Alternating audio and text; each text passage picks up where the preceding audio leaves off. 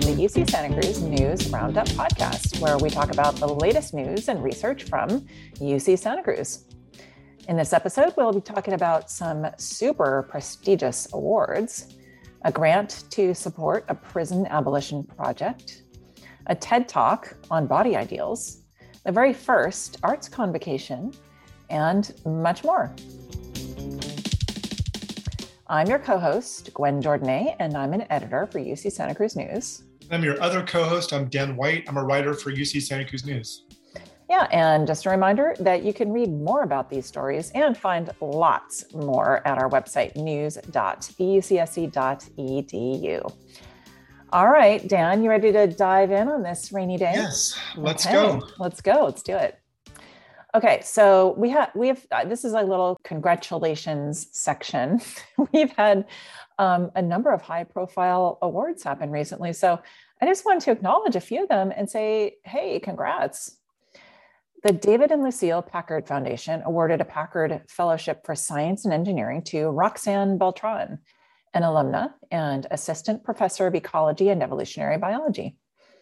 Packard Fellowships support young scientists and engineers who show exceptional promise and creativity. The Packard Fellowship gives Beltran $875,000 over the next 5 years to support her research. And this is so cool, Dan, what she does. She uses migrating elephant seals as sort of like smart sensors for monitoring ocean ecosystems. Isn't that incredible? That is really unusual. What a cool idea.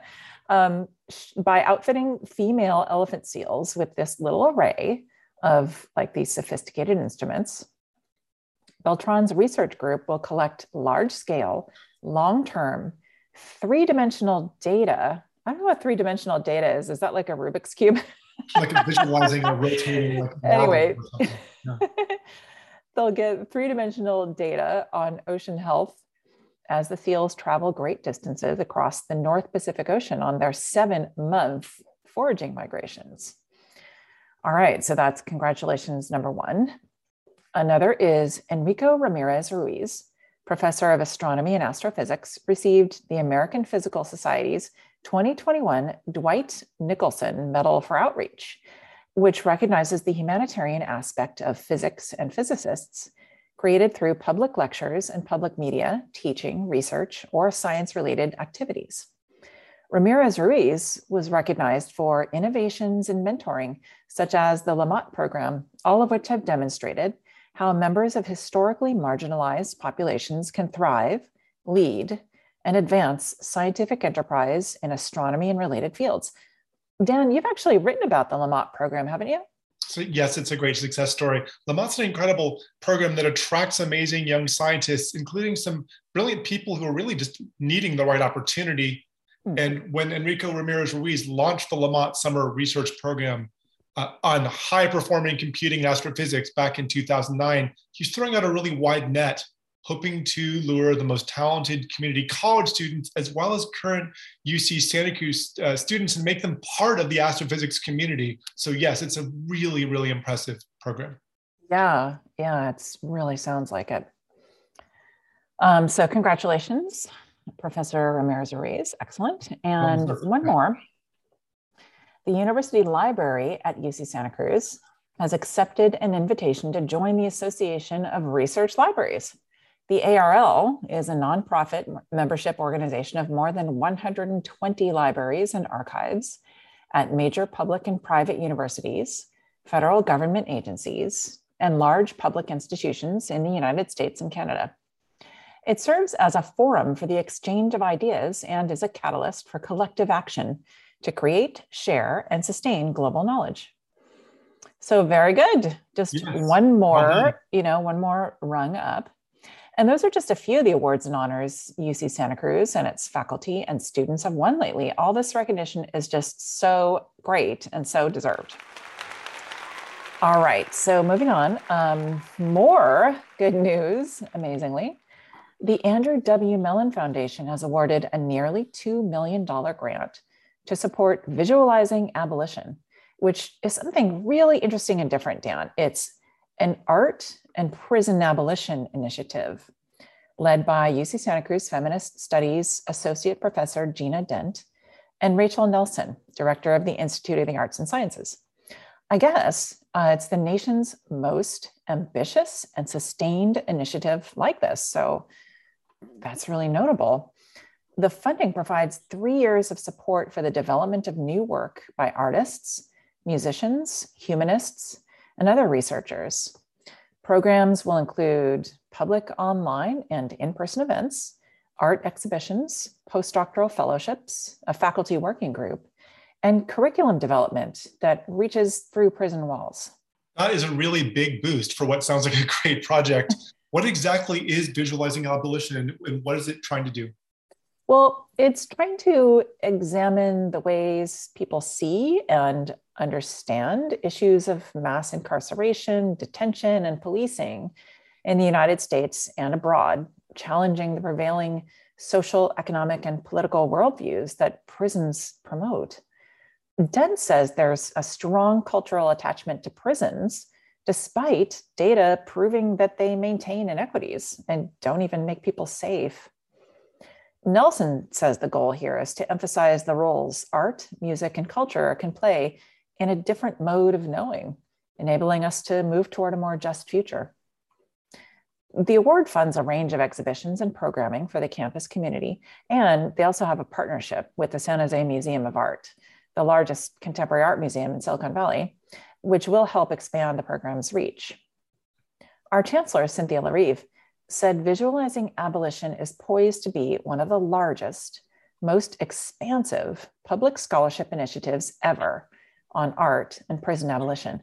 And it's exciting to see it's all happening here. And I just really hope new ideas and findings emerge and take hold. Me too. It's an area that needs attention. And it feels, really timely to me, Gwen, because this very topic was the front and center of a really fascinating edition of the 2020 Martin Luther King convocation in downtown Santa Cruz. Mm-hmm. That's when there was the prison abolitionist Miriam Kaba was there, and she was urging activists to embrace the spirit of generosity and collective power and mutual aid. So it's not, when she talks about abolishing, the prison industrial complex, it's not just one thing. It's changing the whole national conversation around what she calls racialized and gendered systems of violence organized through the prison industrial complex. And, that was a really interesting button pushing speech. And it was really nuanced. And I think her ideas are worth checking out for anyone who's interested in finding out more about this topic. That's for sure. Yeah, definitely. Well, it's all, been really in the news lately. So I think that a lot of ideas are coming out. So we'll see, I hope we can take some steps. All right, so moving on, one of our professors did a TED Talk on another topic that's very relevant right now, different topic, but another that's also relevant right now. And her talk's really getting a lot of traction. It's been viewed over 1 million times. So it's starting to hit those like viral levels. Sure. Professor and medical anthropologist Nancy Chen's talk is called The Inaccurate Link Between Body Ideals and Health. And she focuses first on how ideals related to weight and body shape have varied across cultures and time. But she notes Western societies have more recently popularized depictions of models with very thin body types. And these ideals have since spread to many places around the world. Dan, you and I, we were young, we came of age in the 80s. And so we definitely know about this. Thin was in. But I thought things were getting better, but it sounds as if the unrealistic body ideals have only spread. I think that is true. And it's just hard enough to sort of get by and, support oneself and have a happy lifestyle without billboards and advertisements sort of and telling Instagram. tell you how to look. And it's funny because people think of Instagram as a kind of a kinder, gentler form of social media, but there's a lot of content on there that really reinforces those body types. It's really actually it's upsetting. As someone who's gone through, personally, I've had many shapes, Gwen. I've been fat. I've been thin. Really? I was really overweight. So quote unquote overweight in the 90s, and the way people responded, to me about that it's kind of, I don't know, Yeah. upsetting. So I can see it from all different angles. I can too. I've had similar experiences, and Yeah. I mean, we've seen the damage Instagram has done in what was revealed through the Facebook whistleblower, showing that it was very damaging to a lot of teens' mental health. So, people lose sight of what just human bodies are, look like. Right. All shapes and sizes, Yeah. So. So Chen says to Intertalk, weight stigma or fat phobia and bias are increasingly found not only in the global north, but also in the global south. At the same time, obesity rates have increased globally. Chen argues that public health campaigns intended to address health issues associated with obesity must be careful to avoid reinforcing weight stigmas. Otherwise, they're likely to backfire. Oh, yeah. Chen also discussed how the body diversity movement has been challenging harmful ideals and promoting representation for a wide variety of body shapes and features as part of social diversity, equity, and inclusion. We're in dire need of healthy bodies, societies, and environments, she said. We come in all shapes and features that are desirable and beautiful.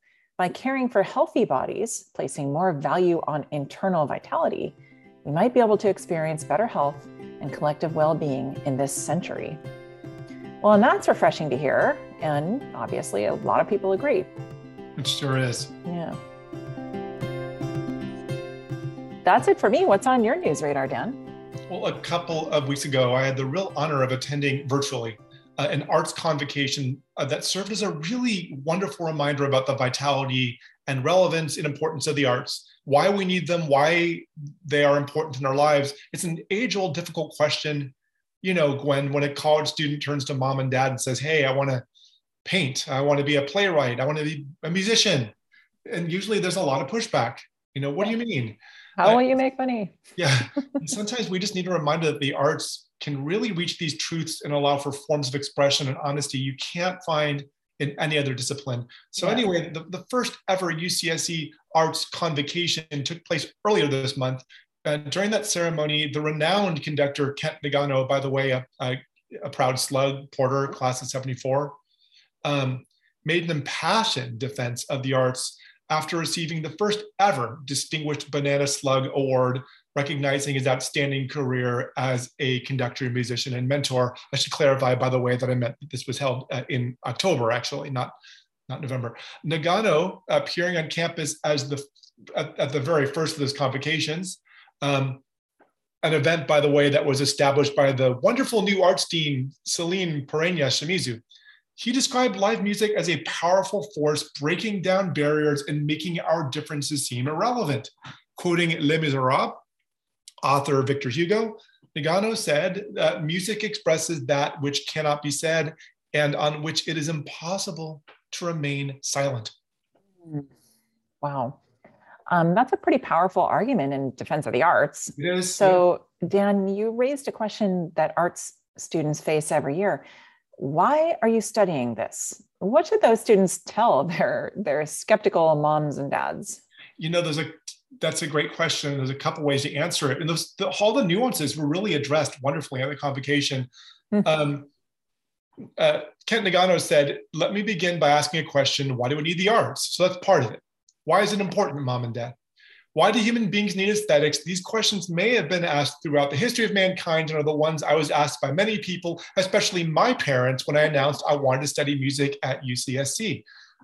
You will confront this question again and again. Your answers will guide the pathways of your career. He went on to say, quoting Northrop Frye, who once remarked that the natural sciences can help us explain the world that surrounds us, but the arts begin at the edge of the world we can imagine, the one we construct in our minds, not the one we see around us.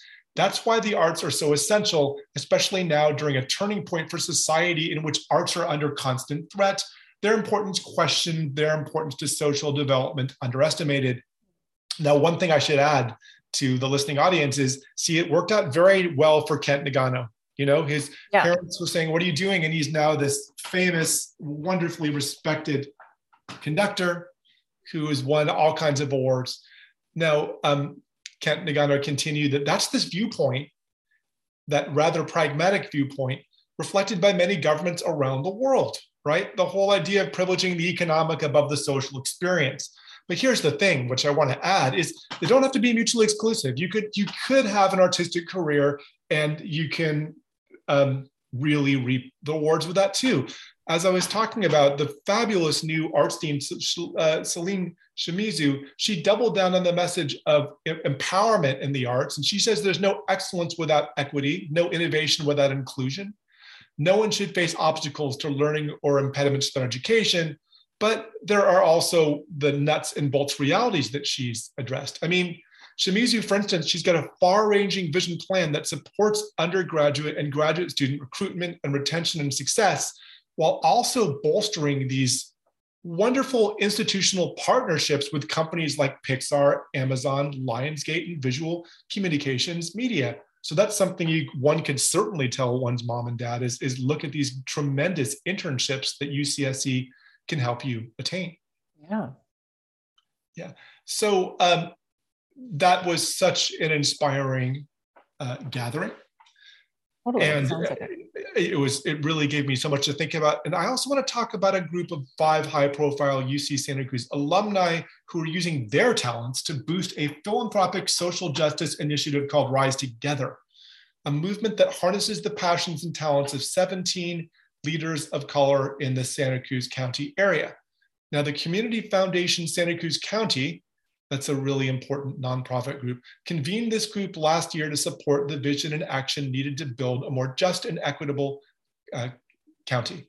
Rise Together recently made $423,000 in grants to support work on racial equity initiatives in Santa Cruz County and is fundraising to support future grants. Wow, this is a long overdue initiative, and it sounds like they're doing really impactful work. Could you talk about the need for this, about the urgency behind Rise Together? Oh, sure. It's a big deal, Gwen. I mean, Rise Together is filling a big gap.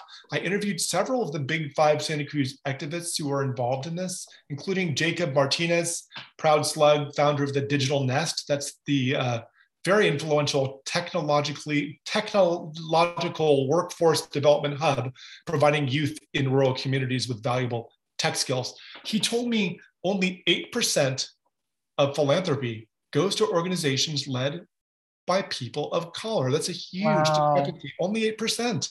92% doesn't go there. Resources don't trickle down to programs led by people of color, he told me. Historically, in this county, philanthropic organizations have underinvested in communities of color. Look at Watsonville and at the Beach Flats community in Santa Cruz. They need a lot of support, and their community programs are the most impacted by cost of living changes. But representation is only part of the problem. I think that a lot of small nonprofits might find the whole grant application process off-putting or maybe even intimidating too. That's really true. Sad but true, Gwen. I mean, I would say, good point. Those two things kind of go together because that creates its own barrier. When you got this whole bureaucracy, yeah. I mean, I know that I would be very intimidated doing grant writing, but Rise Together sort of flipped the script in terms of philanthropy and how that works. I interviewed Ruby Vasquez, another Proud Slug, Merrill, class of 87.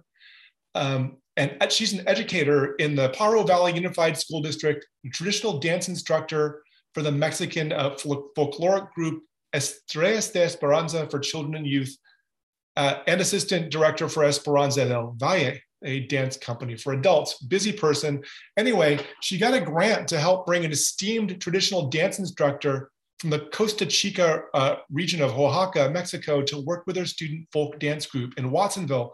Now, instead of having this sort of soulless, intimidating meeting with grant writers or never meeting them at all, right?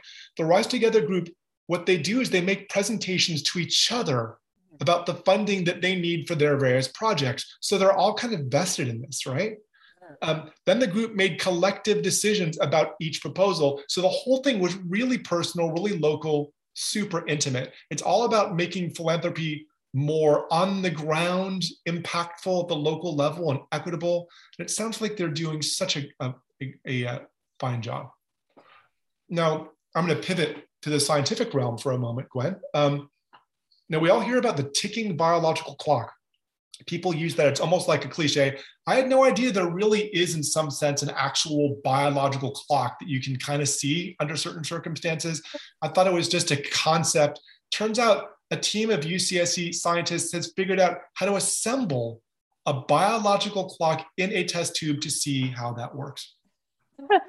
Really? Okay, Dan, I'm just full of questions. What would a biological clock even look like in a test tube? Like, are there like little gears? Yeah. Click TikTok. How would you study such a thing? And what do you mean by calling it a clock in the first place? Yeah, and if something goes wrong, do you take it to like the jewelry store to have them repair it? Yeah. Super good questions, Gwen. Because it is weird. It's almost like a reality that's based on a metaphor. In this context, when we're talking about biological clocks, we're talking about this really that's sort of a code term for the cyclical actions of proteins that keep our biological rhythms of life in sync, all lined up and coordinating with a daily cycle of night and day. Circadian rhythms, in other words. And this is true not just for us humans, but other complicated life forms and also really simple ones, even single-celled organisms, including cyanobacteria. If I'm not mistaken, I believe that's the same thing, Gwen, as blue-green algae. Oh, blue-green algae. So let me guess, algae is somehow involved in this test tube? Oh my gosh, you're one step ahead of me, Gwen. Correct. Team of scientists. How do you know that? I don't know. Evoked, recreated, brought to life the circadian clock of cyanobacteria in a test tube, enabling them to study rhythmic interactions of these proteins in real time and understand how the rhythms of that clock influence the expression of genes. So these researchers in 3 labs at UC Santa Cruz, UC Merced, and UC San Diego collaborated on the study. It's funny, blue-green algae, I usually think of as those door-to-door salesmen selling like those supplements. Like remember it was like Curol in the 90s, like eat your blue-green algae. Now, reconstituting a complicated biological process like a circadian clock from the ground up, it's really helped scientists learn how these so-called clock proteins work together and will enable a much deeper understanding of circadian rhythms. According to Carrie Parch, a professor of chemistry and biochemistry at UC Santa Cruz and a corresponding author of the study. Okay, this is all very interesting. And, I have read a little bit how people have like different circadian rhythms and they're night owls and they're like morning larks and all this. But where does blue-green algae come into this? Like, how does it provide any insights on human biological clocks? Yeah, aside from like ingesting a lot of it for like quack as a supplement. Yeah. Well, good. It resets your circadian clock. No, the way it is there are parallels, because as Parch noted, the molecular details of circadian clocks, weirdly enough, they're remarkably similar molecular details in the circadian clocks of human beings and cyanobacteria. So I don't know why that is, but for some reason, those rhythms are kind of the same. So having a functioning clock that can be studied in the test tube or in vitro instead of in living cells, that provides a powerful platform for just exploring how the clock's mechanisms work and how that responds to changes. So Gwen, I'm just guessing they could, draw broader conclusions far away from the realm of the blue-green algae. Yeah. Wow, the realm of the blue-green algae. It sounds like the next sci-fi book. Yeah. But wow, okay. This is, once again above my head, but yeah, I mean, it all sounds like fascinating, and I hope we get some incredible, findings from this. And of course, all the stuff, I mean, there's heaps of stuff in most of the stories we talk about, there's heaps of stuff about it online. So if people are interested, they can just jump on to our site. Exactly, news.ucsc.edu and find out more that's in more detail than Dan and I have the ability to relate. Who knows, you could maybe assemble a brand new circadian clock for, I don't know, like a newt or I don't know, whatever creature you want to do. Well, all right. Well, I think that's it for us today. I think our circadian clock has just about run out. Yes. It's midnight on the circadian clock. All right. I hope the blue-green algae are deriving all kinds of conclusions from this. They are. Maybe they're studying us in another realm, Gwen. Oh, yeah. We're a test tube for them. Yeah. All right. Well, that is it for loopy note. Time. Good as always to have you with us. Stay safe, slugs, and we will catch you up with all the latest news next time. See you all later, everybody. Okay. Bye.